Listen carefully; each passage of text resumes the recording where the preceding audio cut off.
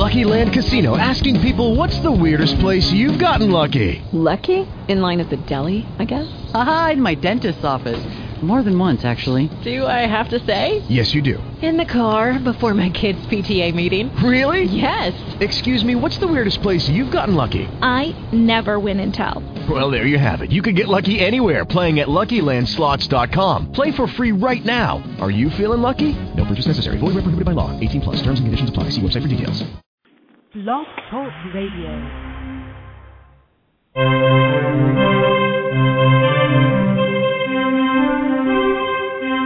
Hi, this is Stephen Nill, CEO of CharityChannel.com.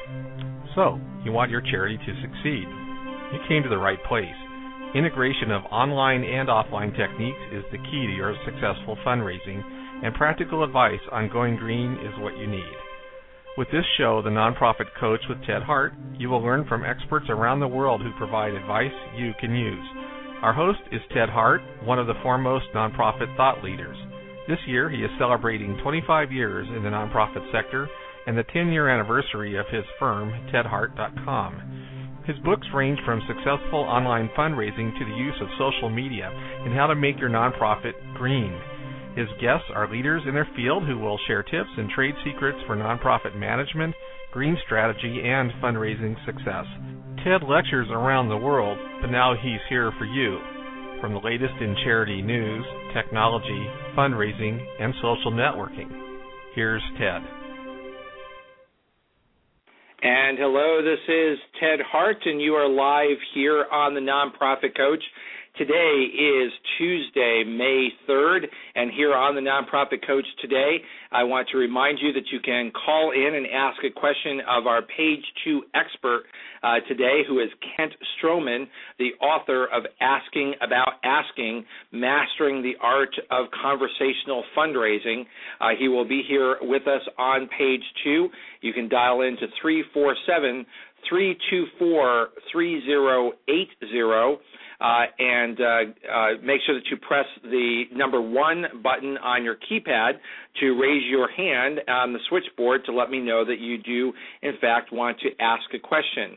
Today, you also can join us over in the chat room if you would like, and I can see some folks over in the chat room today. You can also ask questions by sending me an email at tedhart@tedhart.com. It's a pleasure to be back here on the Nonprofit Coach. Last week, as our listeners know, I did take the week off to celebrate a wonderful birthday down in Key West with friends. It was great weather. They literally had to pry my hands off from the airport door to have me leave Key West. But I am here live from the nation's capital. It is a beautiful spring day here. And as always, on the Nonprofit Coach, we always start with Page 1 News.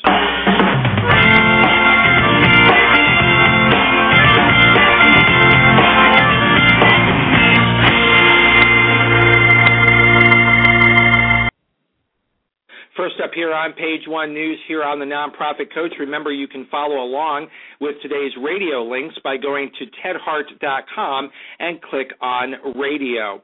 First up here in the radio links today comes to us from the Philanthropy Journal.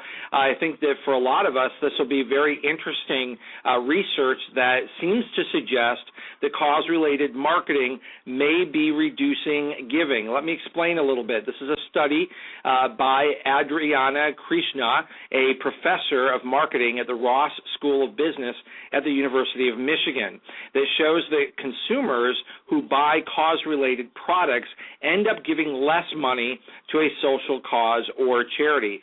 So you definitely want to read all about this, delve into it, see if this is representative of some of the work that you might be doing in cause-related marketing.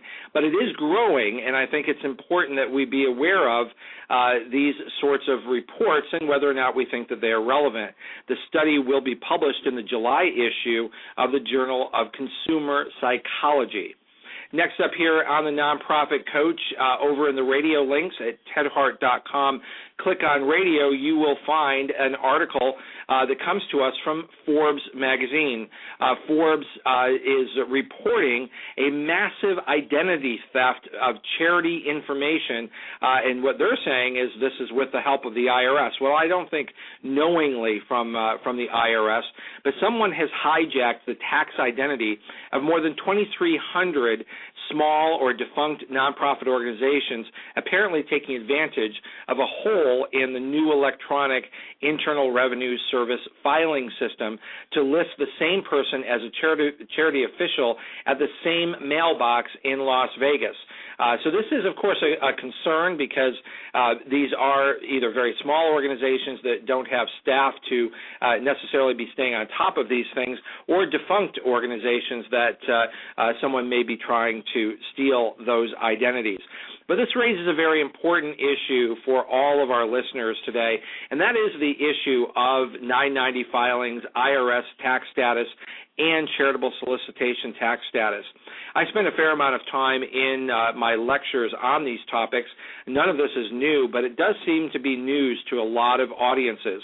So I do want to draw your attention to making sure that you check with whoever in your organization is responsible for the filing of your 990, that in fact the information that is provided to the IRS is updated and current.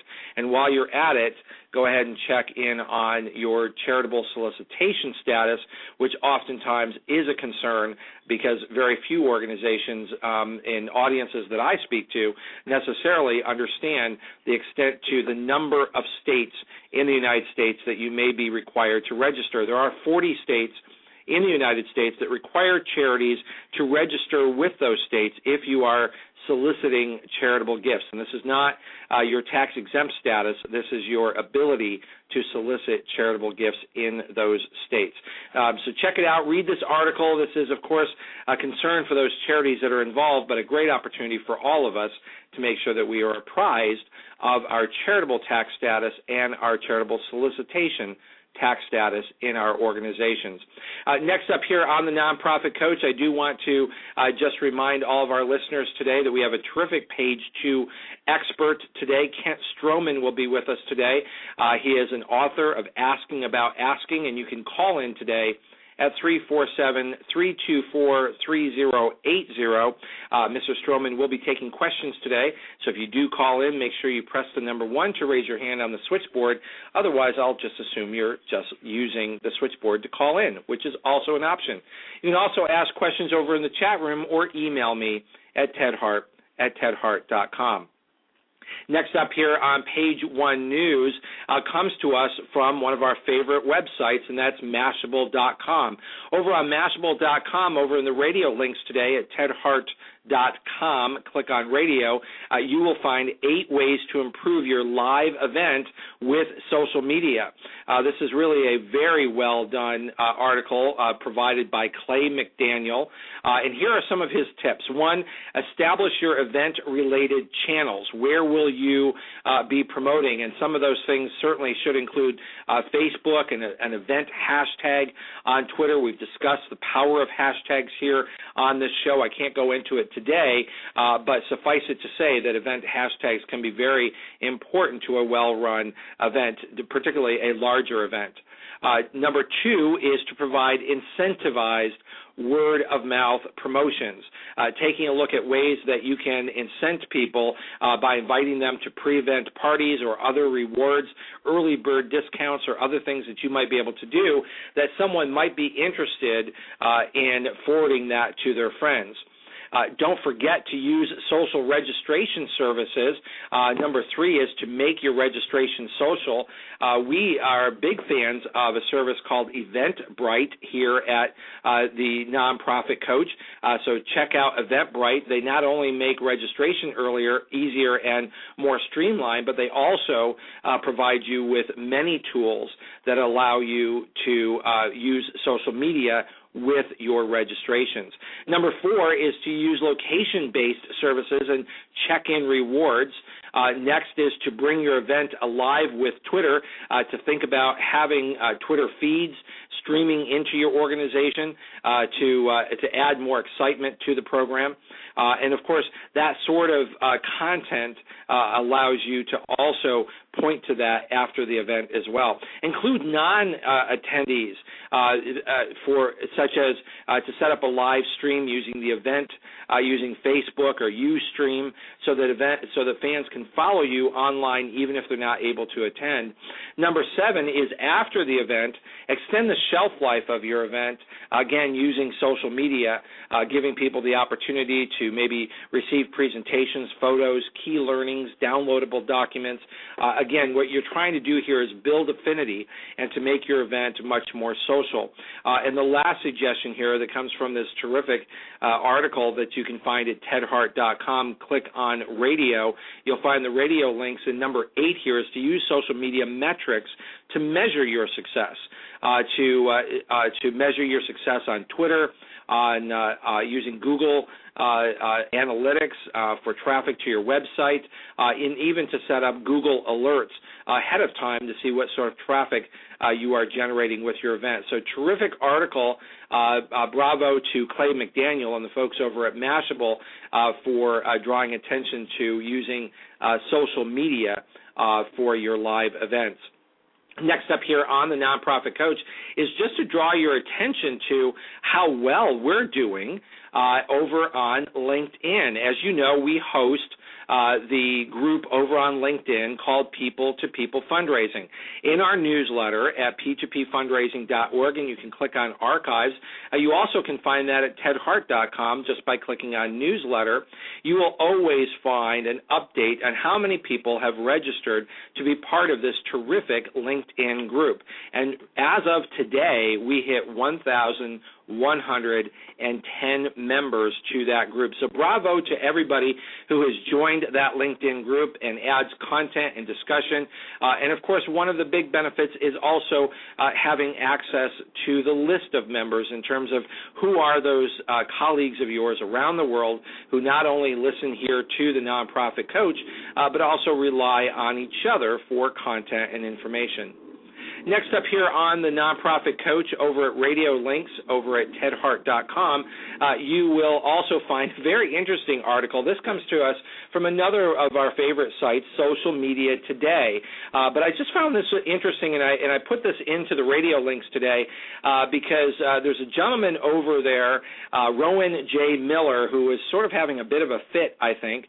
And the title of his article, as you'll find, is Stop, It's Not Social Media, It's Social Networks. He's trying to get everybody to stop saying social media, and we need, as he says, we need to start over and call this new thing by its proper name, which is social networks. Now, I find that awfully interesting because he posts this call for social networks on the online newsletter called Social Media Today. So trying to get to say something like that seems to me to be akin to an atheist walking into a Christian church saying, follow me, there is no God.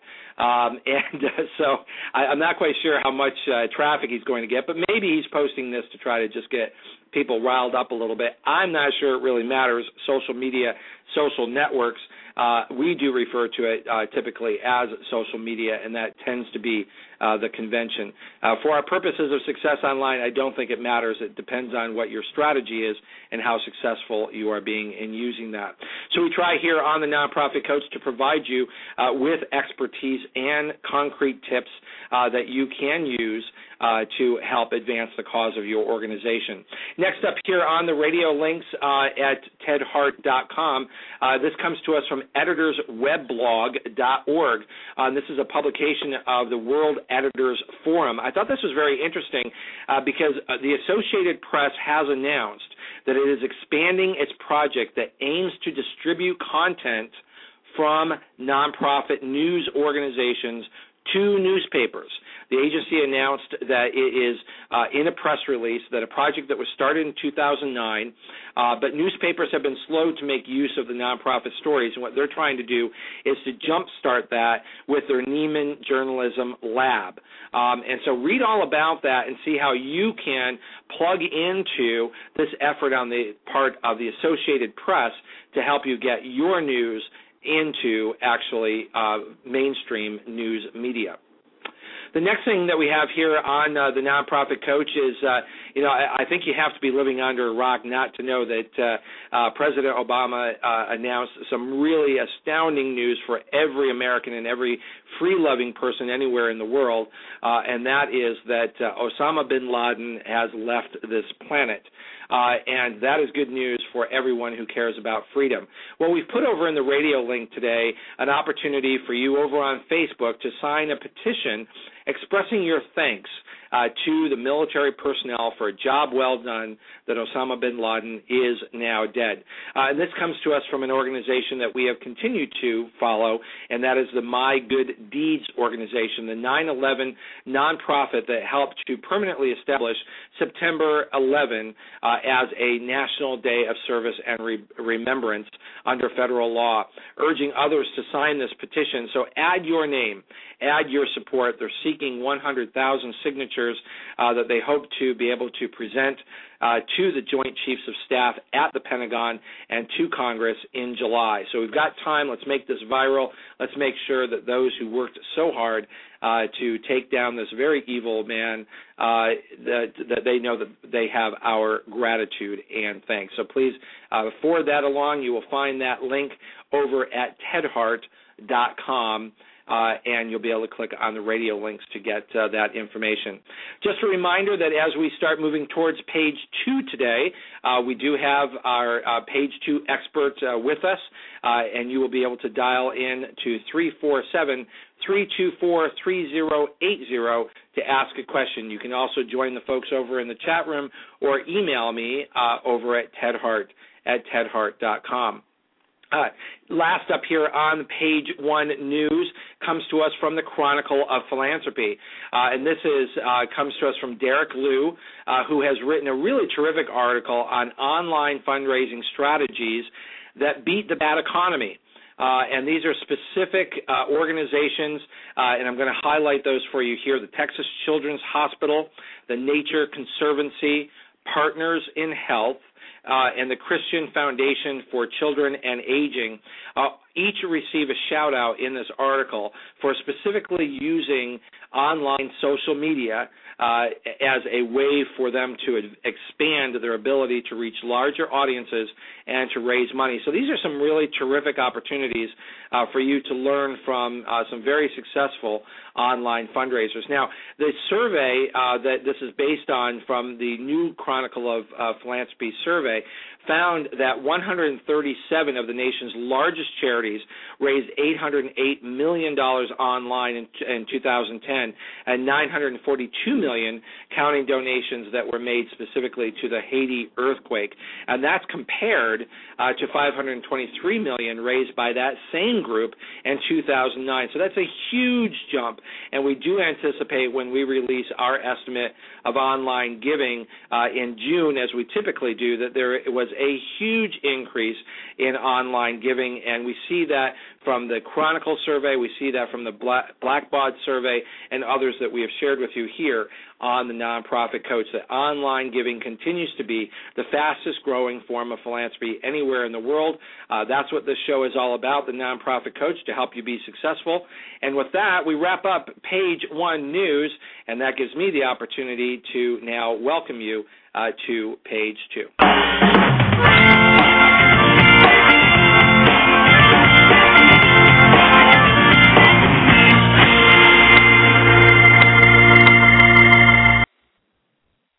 It is my pleasure to welcome here to the Nonprofit Coach Kent Stroman, CFRE. Kent teaches passionately, consults wisely, and writes creatively, speaks inspirationally, sorry about that, Kent, and helps willingly. He is a certified fundraising executive, and that matters, who counsels those who need his assistance. He is also author of Asking, Mastering the Art of Conversational Fundraising. He is an expert in this area. He loves learning, reading, traveling, singing, cooking, eating, and fun, and he is today here live on the Nonprofit Coach. Thank you so much for joining us here, Kent Stroman. Thank you. Good morning, Ted. It is great to have you here on the Nonprofit Coach, and of course, this is a terrific opportunity for us to chat with you and to also learn a little bit about the new Charity Channel Press. So I was wondering if we might start off there by talking about your involvement with Charity Channel Press, what that is, and then we'll get into the book and the work that you do with your clients. Well, thank you, Ted. Charity Channel Press is a division of Charity Channel, which is, I believe, the world's largest online network of professionals and not-for-profit organizations. And Charity Channel Press recently began publications. The first series is called In the Trenches, and my book is one of the first three in that series. The other two books are written by friends of mine. The first one is Fundraising as a Career, with the subtitle, What, Are You Crazy?, by Linda Lysakowski. And then the second book in the series is called 50 Asks in 50 Weeks by Amy Eisenstein. And these, as well as my book, Asking About Asking, are intended to be very much down-to-earth, practical, usable, valuable resource of information for people who are working in the philanthropic field. And Linda Lysakowski is a friend of this show as well, and it's great to know that she's part of this series. Now, the subtitle to your book is Mastering the Art of Conversational Fundraising. I always wonder when there's a subtitle of that sort, it's conversational fundraising as opposed to what kind of fundraising? Well, I would say the primary contrast is confrontational fundraising. And those who have been involved with fundraising, whether seeking funds or being approached for it, I think understand what I mean by confrontation. Not necessarily a friendly or an enjoyable exchange, and the parties who are involved are just glad when it's over. And by contrast, with conversational fundraising, the idea is for it to be comfortable, friendly, productive, and enjoyable for everybody who is involved. And why would an organization use confrontational fundraising? Is that just lack of training, lack of knowledge, and what your book tries to do is to bring out the better practices for those who maybe are sort of the unknowing or new to the field? Well, part of it is lack of knowledge, but I would say the other part of it is actually the presence of the wrong kind of knowledge. And it's interesting to me as I watch and listen and ask people about their own involvement in fundraising, many times there's a negative reaction. And like I say, it often comes from what somebody has experienced that was contrary to conversational. And I think a lot of times we think about walking down the busy street, somebody, a disheveled person walking up with a tin cup in one hand and a cardboard sign in the other that says, need help, and we think about that as a fundraiser. And so when we say we want you to help raise money, that image comes to mind, and we think, well, who would volunteer for that? But again... And it is interesting to me for fundraisers who...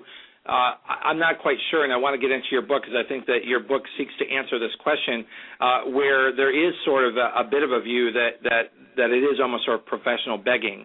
And in my experience and all my training on fundraising is it's far from that. Because it's much more based on relationships and helping people make important things happen with their money. But where does that training come from, or is that just getting the right mentor, buying the right book, understanding the correct approach to fundraising? Because of course, confrontational fundraising isn't pleasant for anyone. Right, and the other thing that I would use as a contrast, and you touched already on the idea of relationship-based, and that's very much the foundation that we build on in the book, and using that in contrast to transactional fundraising. And there are lots of organizations that do their fundraising with product. There's some kind of an exchange that takes place, and maybe you've experienced this, Ted. You're at the dinner table, the doorbell rings, and you go to the door, and there's a cute little kid standing there with a sign-up sheet in one hand and an envelope in the other, and they're selling gummy bears, chocolate candy bars, or overpriced wrapping paper. There's really no relationship that's involved.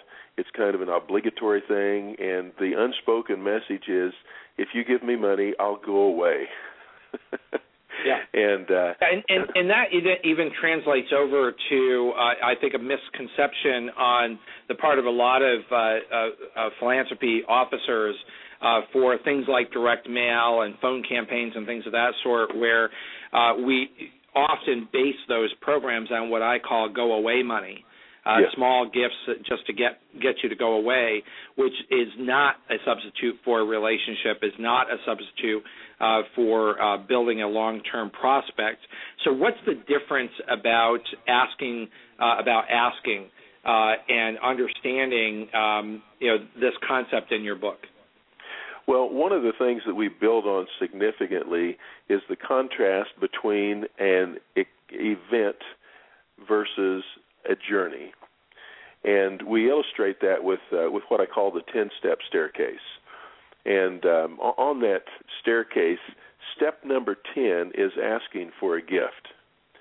But there are 9 steps that we need to go through before we're in a position where we're really ready to ask, or where the prospective donor is ready to be asked.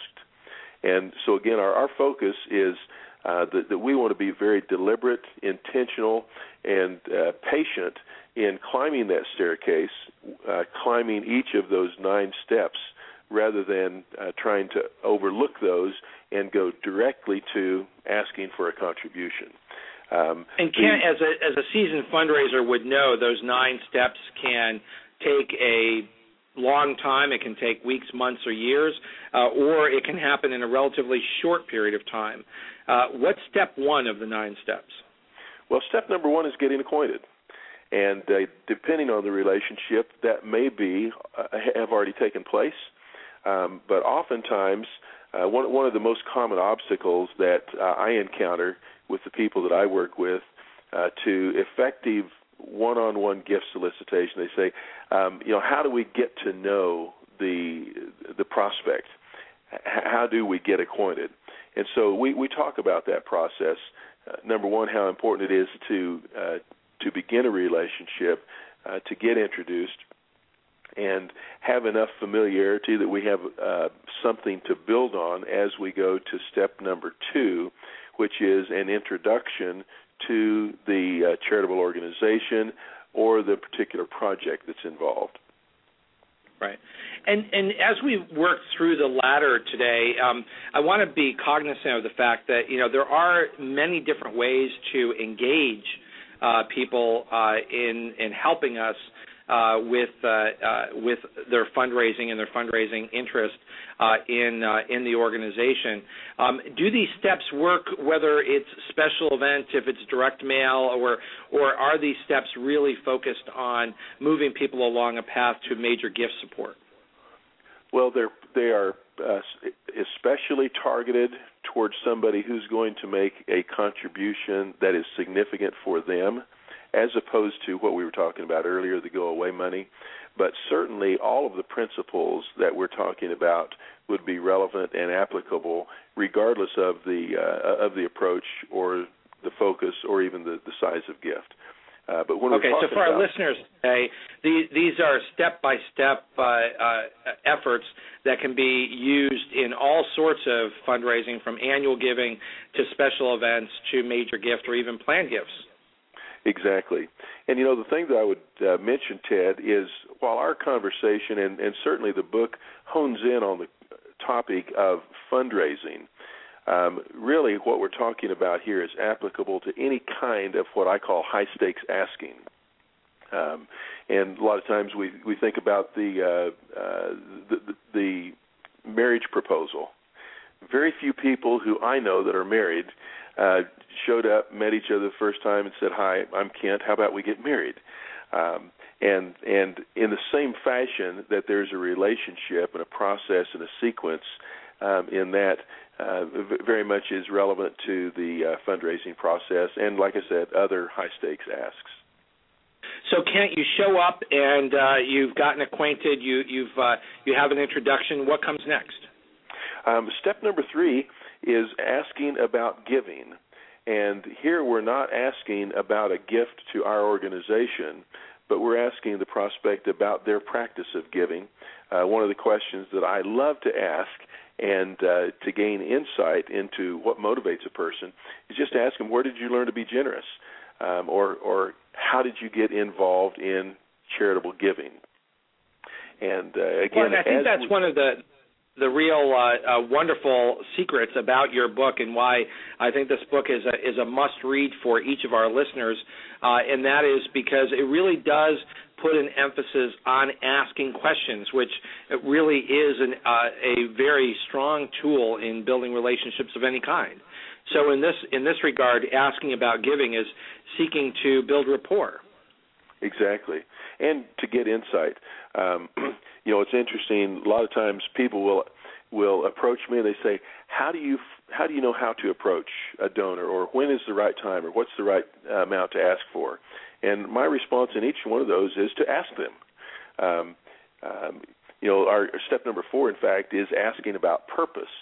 And it's one thing as fundraisers for us to know what the objectives of a campaign may be, whether it's an annual fund campaign, an endowment campaign, or a building campaign. But more important than that, when it comes to the individual level, I want to ask a donor, what would you like your gift to accomplish?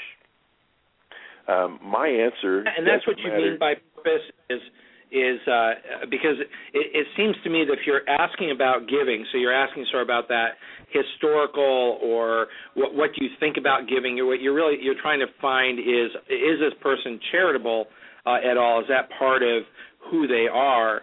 And then the next step is this ask about purpose. And I'm scratching my head a little bit about that. Is that now turning the corner to understanding about the organization, or is that understanding about their interest in what they would like to accomplish with their money? It really can address both of those, Ted. But my experience is when I ask a person, what would you like your gift to accomplish, they may take it in a direction of being kind of the general, I want to help end world hunger. Or it may be very specific, where they say, I know that 18% of the children in our community are on reduced fee lunches, and I want to help them be able to go to bed without wondering where the next meal is coming from. So, Kent, at this stage, is it asking them in general what they would like to accomplish, or is it now specific about your organization? Usually it starts with the general and then moves to the specific. Again, using the example that we said, somebody who wants to stamp out world hunger, if we're talking about a campaign for the local food bank, then I'll introduce the idea at the appropriate time. How can you see your gift making its biggest impact through this effort? And sometimes what is step 5? What is step 5, and how does that relate? Step 5 is asking about form, and that's the form of the gift. And as you know, Ted, a very small percentage of Americans' wealth is held in cash. Lots and lots of other ways to give besides outright gifts of cash. And this introduces the donor to some of those other ones and explores their openness to considering a gift of stock, bonds, real estate, intellectual property, or even some of the more sophisticated forms, charitable gift annuity or a trust of some kind. This is an opportunity to introduce other forms of giving, whether it might be special events, participating in an auction, online giving, or as you mentioned, and I often will raise the issue that generally the worst tax-wise way to make a contribution to a charity is to actually write a check. that there are so many provisions of the tax code that can benefit your donors if you help introduce them to ways to use assets such as appreciated stock or property or some of the issues that you're raising here. So it does seem that between steps 4 and 5, you have turned the corner to specifics about the charity at this point in building this rapport and building this relationship. And now that you've introduced sort of the project or the interest that you have, you're trying to ascertain assets. Yes. And oftentimes what we find is what the donor views as a problem asset or a problem property is something that actually is a tremendous solution when examined under the lens of charitable giving. And somebody doesn't have to be a plan giving or estate planning expert in this field. But again, the idea is to open a conversation about what should we be thinking or looking at something other than cash, and if the answer is yes, then bring the right resources to the table to address those questions and needs. And Kent, it does seem that when you're talking specifically about those assets, you are really focusing this step-by-step process, moving from 4 to 5. You're really looking for those major gifts, which of course we want to help our listeners be able to attain those larger gifts. But this could also be the point at which you're offering opportunities, as opposed to necessarily having a dialogue. It may be that you're offering opportunities such as online giving or bidding in an auction or going to an event, or in other words, all the various tools that are available. This is the step at which you're looking at the various options, which might include a dialogue around assets. Certainly could be. Okay, great. Well, Kent, we're going to take a little bit of a break here just to have a word from one of our sponsors, and then we'll be right back. And when we come back, I do want to jump right into what is Step 6. Okay.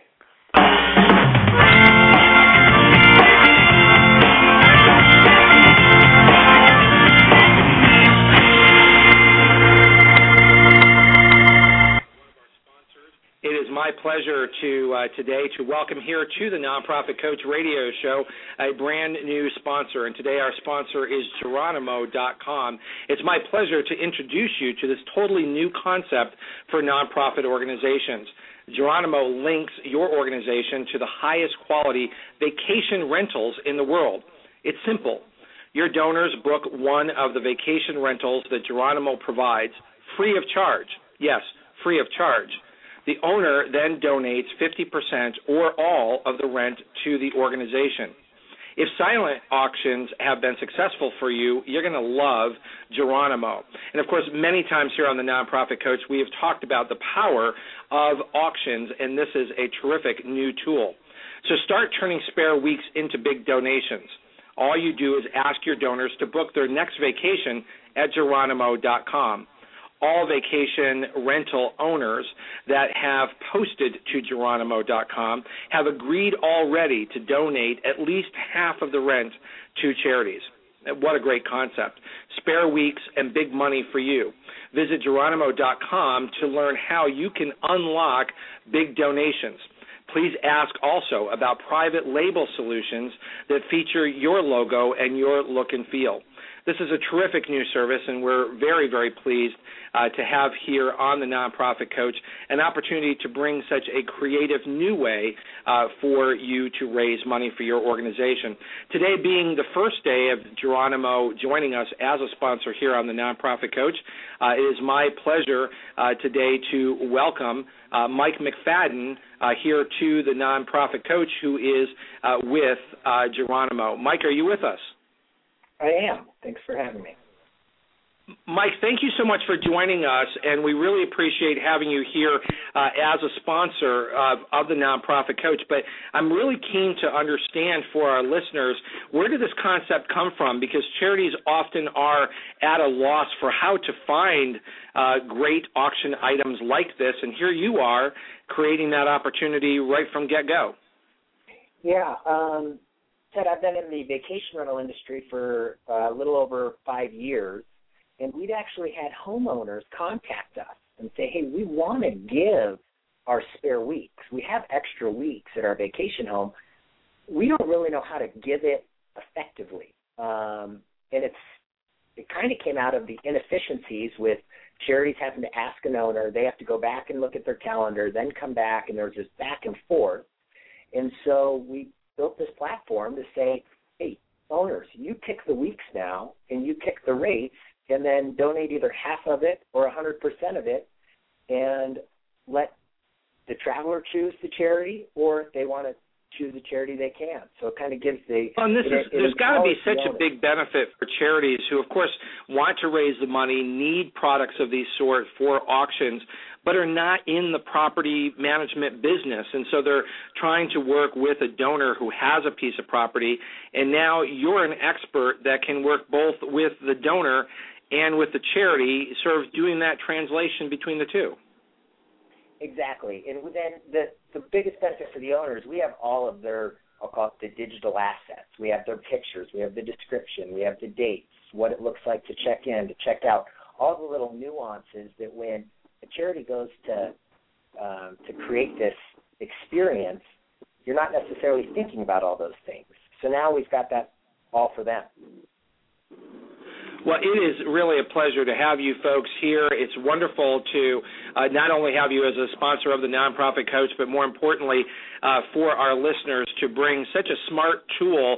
And I'm just wondering, Mike, if something like this is born out of a down economy where there is additional opportunities for people to share with charities their rental property and simply don't know who to donate that to. Absolutely. And the other, in addition on the down economy, is there's a lot more vacant nights in these homes. So someone looks at their calendar and says, I have all of July open. I might as well at least let 3 weeks of that go to charity if someone's going to book it for a charity.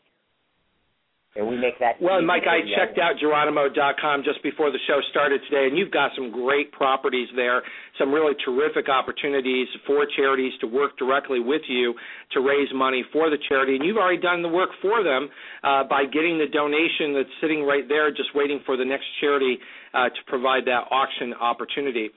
Anything else you want to share with our listeners today as they all go to tedhart.com, click on the radio links where they're able to go directly to the link for Geronimo.com, or, of course, they can type into any browser Geronimo.com. Right. The only last thing is it's not just for auctions. So you can send it out to any supporter, and any time of the year they can book it. So it's really to augment some of the fundraising at the major events, because at an event you can only have 4, 5, 6 items. You might have 20 items, but now you can have your supporters book any time of the year any one of these homes, and that money goes back to them. Wow, so that sort of expands the field. So you may have an event, and you can work with Geronimo.com to add these opportunities to your auction, but you could also include this in your outbound email. You could include this in your newsletter. This could become an opportunity for your supporters and your donors to use Geronimo.com to enhance their giving to their favorite charity. And that's really where the big value comes in, is that at an event you can only sell so many tickets, but how many charities have 2 or 3 events a year, might fill 1,000 or 2,000 seats, but have 20,000 supporters? And so those 20,000 supporters are taking vacations. Now we can leverage and actually raise real big money for these charities. And that's really the core of our being and why we're doing what we're doing. Mike, as we wrap up and head back over to page 2 with our page 2 expert today, Kent Stroman, what's the average gift so far on Geronimo.com, or what's a reasonable expectation for a charity and the kind of money they might be able to make? So we just launched. We're just getting our first bookings in, and they range from $1,000 a week. In some of the silent and live auctions we've done before we launched the website, it was up to anywhere from $5,000 to $10,000 bookings. And so when you split that, it's depending on the owner, but you are looking at gifts anywhere from $200-$300 to several thousands of dollars per vacation booked. That's terrific. Well, and of course, a very easy way for charities to now enhance and make their own activities even more exciting by having all of these auction opportunities. It just makes them look like they were out there soliciting all over the world, and now here they are with Geronimo able to offer great vacation opportunities at very exclusive homes that they would probably never on their own have access to. Mike, thank you for joining us today. Thank you for becoming a sponsor here on the Nonprofit Coach. We're going to head back over to Page 2 Expert.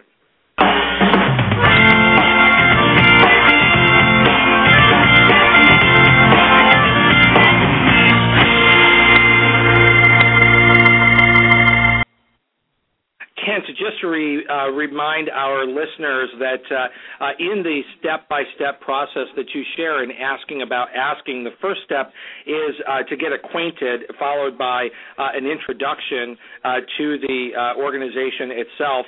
Then this concept of asking about giving, which I love this opportunity to build rapport and get an idea to learn more about your sponsor, sort of turning that corner to the charity itself. Now that you know that you're talking to someone who is charitable, now what you're looking for is to introduce them and to find out what they might like to accomplish with their money. Just before the break, you shared with us that step 5 was starting to introduce the various concepts or opportunities for people to give. What is step 6? Step 6, Ted, is asking about amount. And in my experience, this is perhaps the step that has the greatest apprehension on the part of all people who are involved.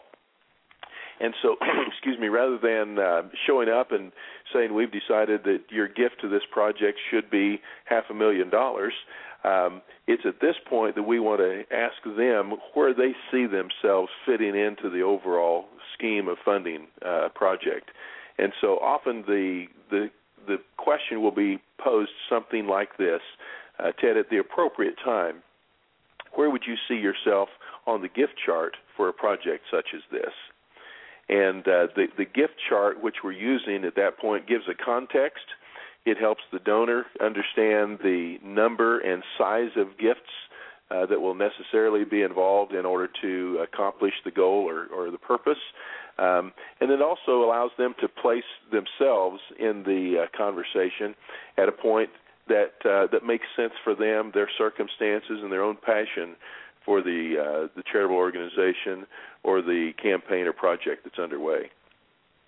So again, this is focused on sort of major gift capital campaign fundraising, but in introducing or seeking information about levels of giving, that could also be suggested levels in an annual campaign, or for instance, as we were just talking about, different auction items. So again, it's where do you fit within this scheme that we've developed, whatever that program might be, whether it's annual giving or as we're talking about here, sort of a range or chart of giving that might be part of a capital campaign. Exactly. And one of the really valuable parts of this is I love to ask people about what range of gift that we should be talking about. And then as they respond to that, usually they'll give a high and a low. Then the conversation can go even deeper when we ask, how will you decide between those two amounts? And again, this is very much about the donor. As we listen to the response, we're finding out what's important to them, what they like, what they don't like, how they'll go about making their decision, and whether, in terms of the amount, whether this is something that should require a large amount of time and attention on our part and theirs, or whether the scale of gift that they're thinking is one that would suggest that we maybe scale it back and address it at a lower level or at a later time. And of course, this does, as your book points out, this does require this to be conversational. This is, it also takes a fair amount of confidence to be able to sort of guide a conversation in this direction so that you don't appear to just have a checklist and say, fill in the blank, tell me what you're going to give. This is all part of a dialogue and sort of the rapport that you build with a donor as opposed to an interrogation. Absolutely. And as we mentioned earlier, it's relationship-based. High trust, high sincerity. There's a genuineness factor that if we're to be effective in this kind of work, it has to be built on trust and integrity and confidence mutually. So that brings us to number 7. What is number 7? Step 7 is asking about timing.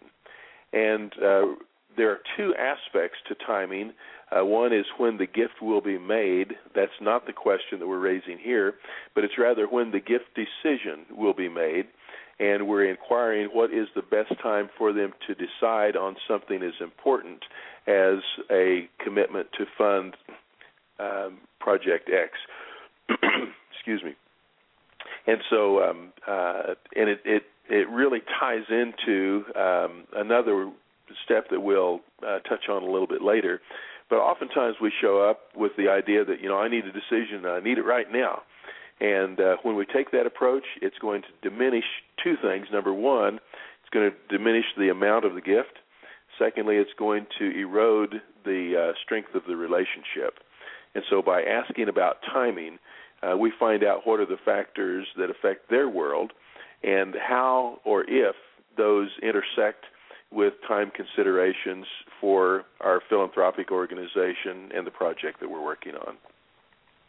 And that really is an important skill for fundraisers to learn in terms of the timing, because it is and often does end up being sort of a finessing of that relationship as opposed to sort of, again, almost doing it by rote, like it's we need this money, we need it now, as opposed to as part of the dialogue, part of the relationship, as you said, part of the conversation, learning what the donor would like to accomplish as opposed to the fact that you need money.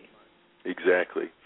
And, a big contrast that we make throughout the book is when we look at fundraising from the organizational standpoint, it's very much about the charity. But when it comes down to the micro, and we're asking a particular donor, whether it's a business, a foundation, or an individual, when we're asking for their gift, we have to set aside the kind of the overlying priorities and issues and pressures of the organization and make it very much about the funder.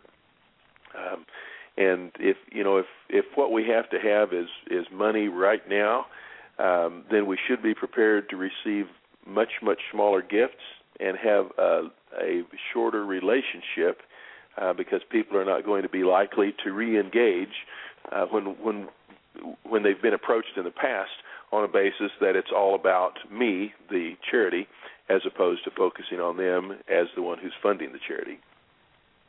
And that would bring us to step 8. On step number 8, Ted, we're asking about naming.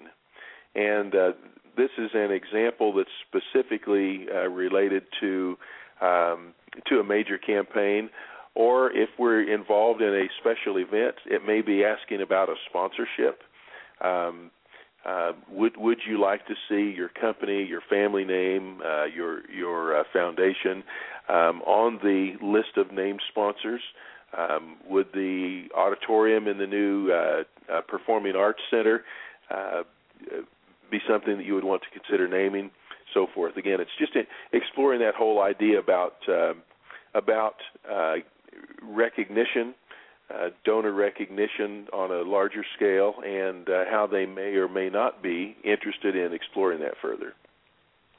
Yeah, and again, I appreciate you, sort of taking this concept and marrying it to different types of fundraising, because not every not every relationship is going to lead to a true naming opportunity. That certainly would be capital campaign, planned gift, major gift types of giving. However, in annual gifts, we often do create levels or types of giving clubs, things of that sort. And I think that's where this real strength in your approach is, when we're asking about naming, it not necessarily mean that you're having a conversation, but that you're thinking that far out to what is that recognition going to look like.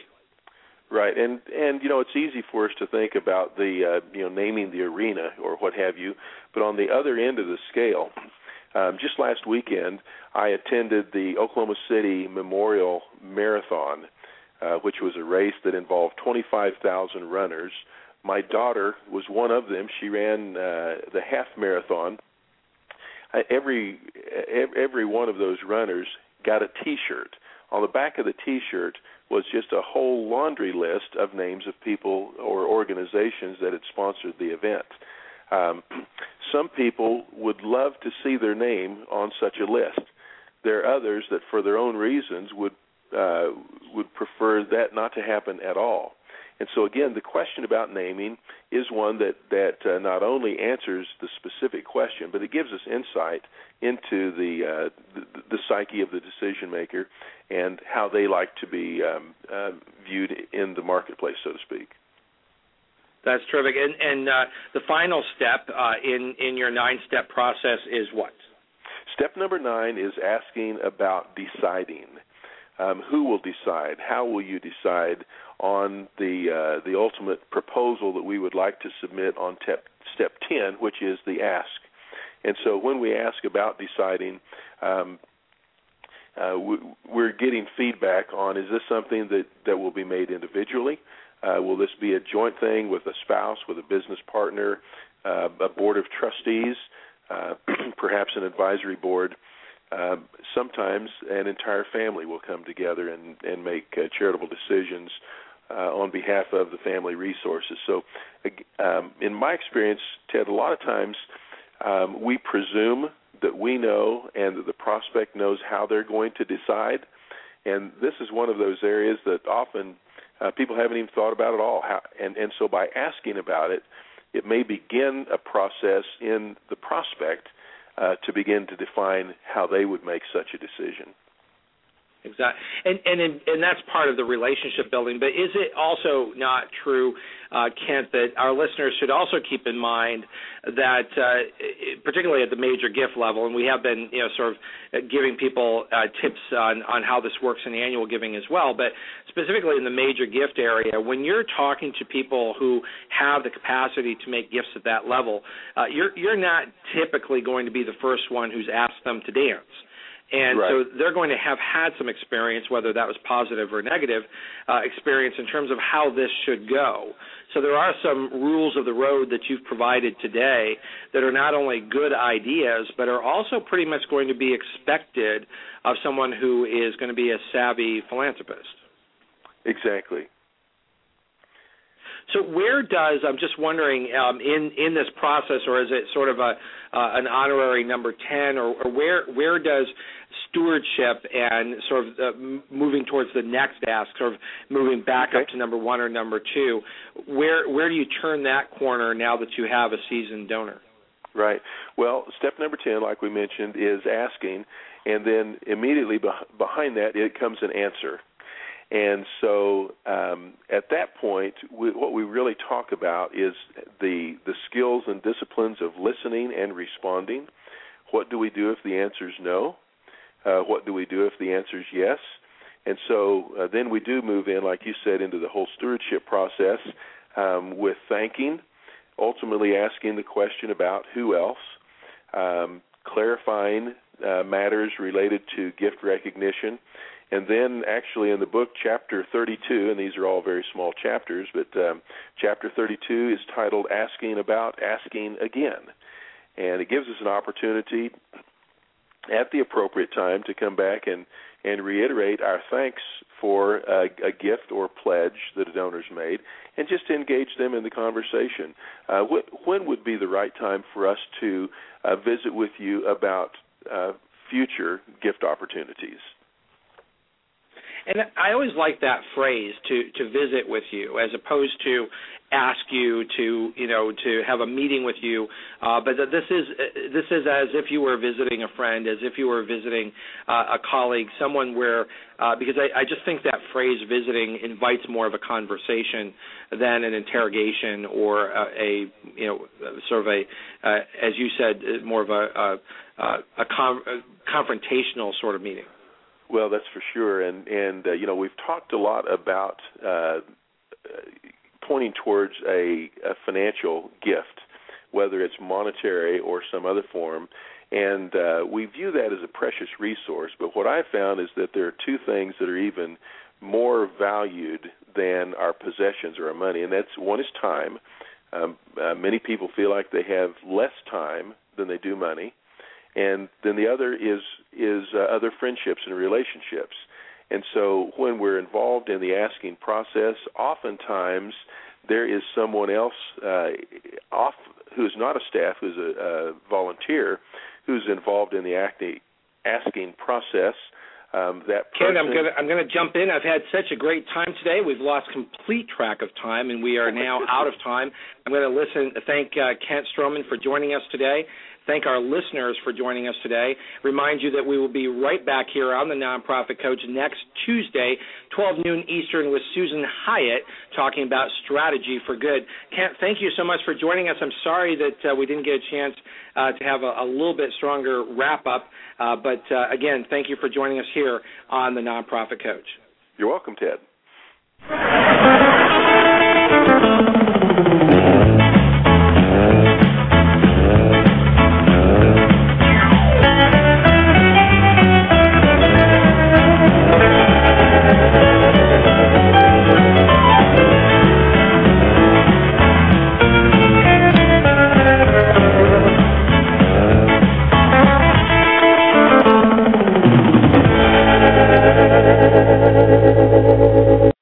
Hello, it is Ryan, and we could all use an extra bright spot in our day, couldn't we? Just to make up for things like sitting in traffic, doing the dishes, counting your steps, all the mundane stuff. That is why I'm such a big fan of Chumba Casino. Chumba Casino has all your favorite social casino-style games that you can play for free anytime, anywhere with daily bonuses. That should brighten your day a little.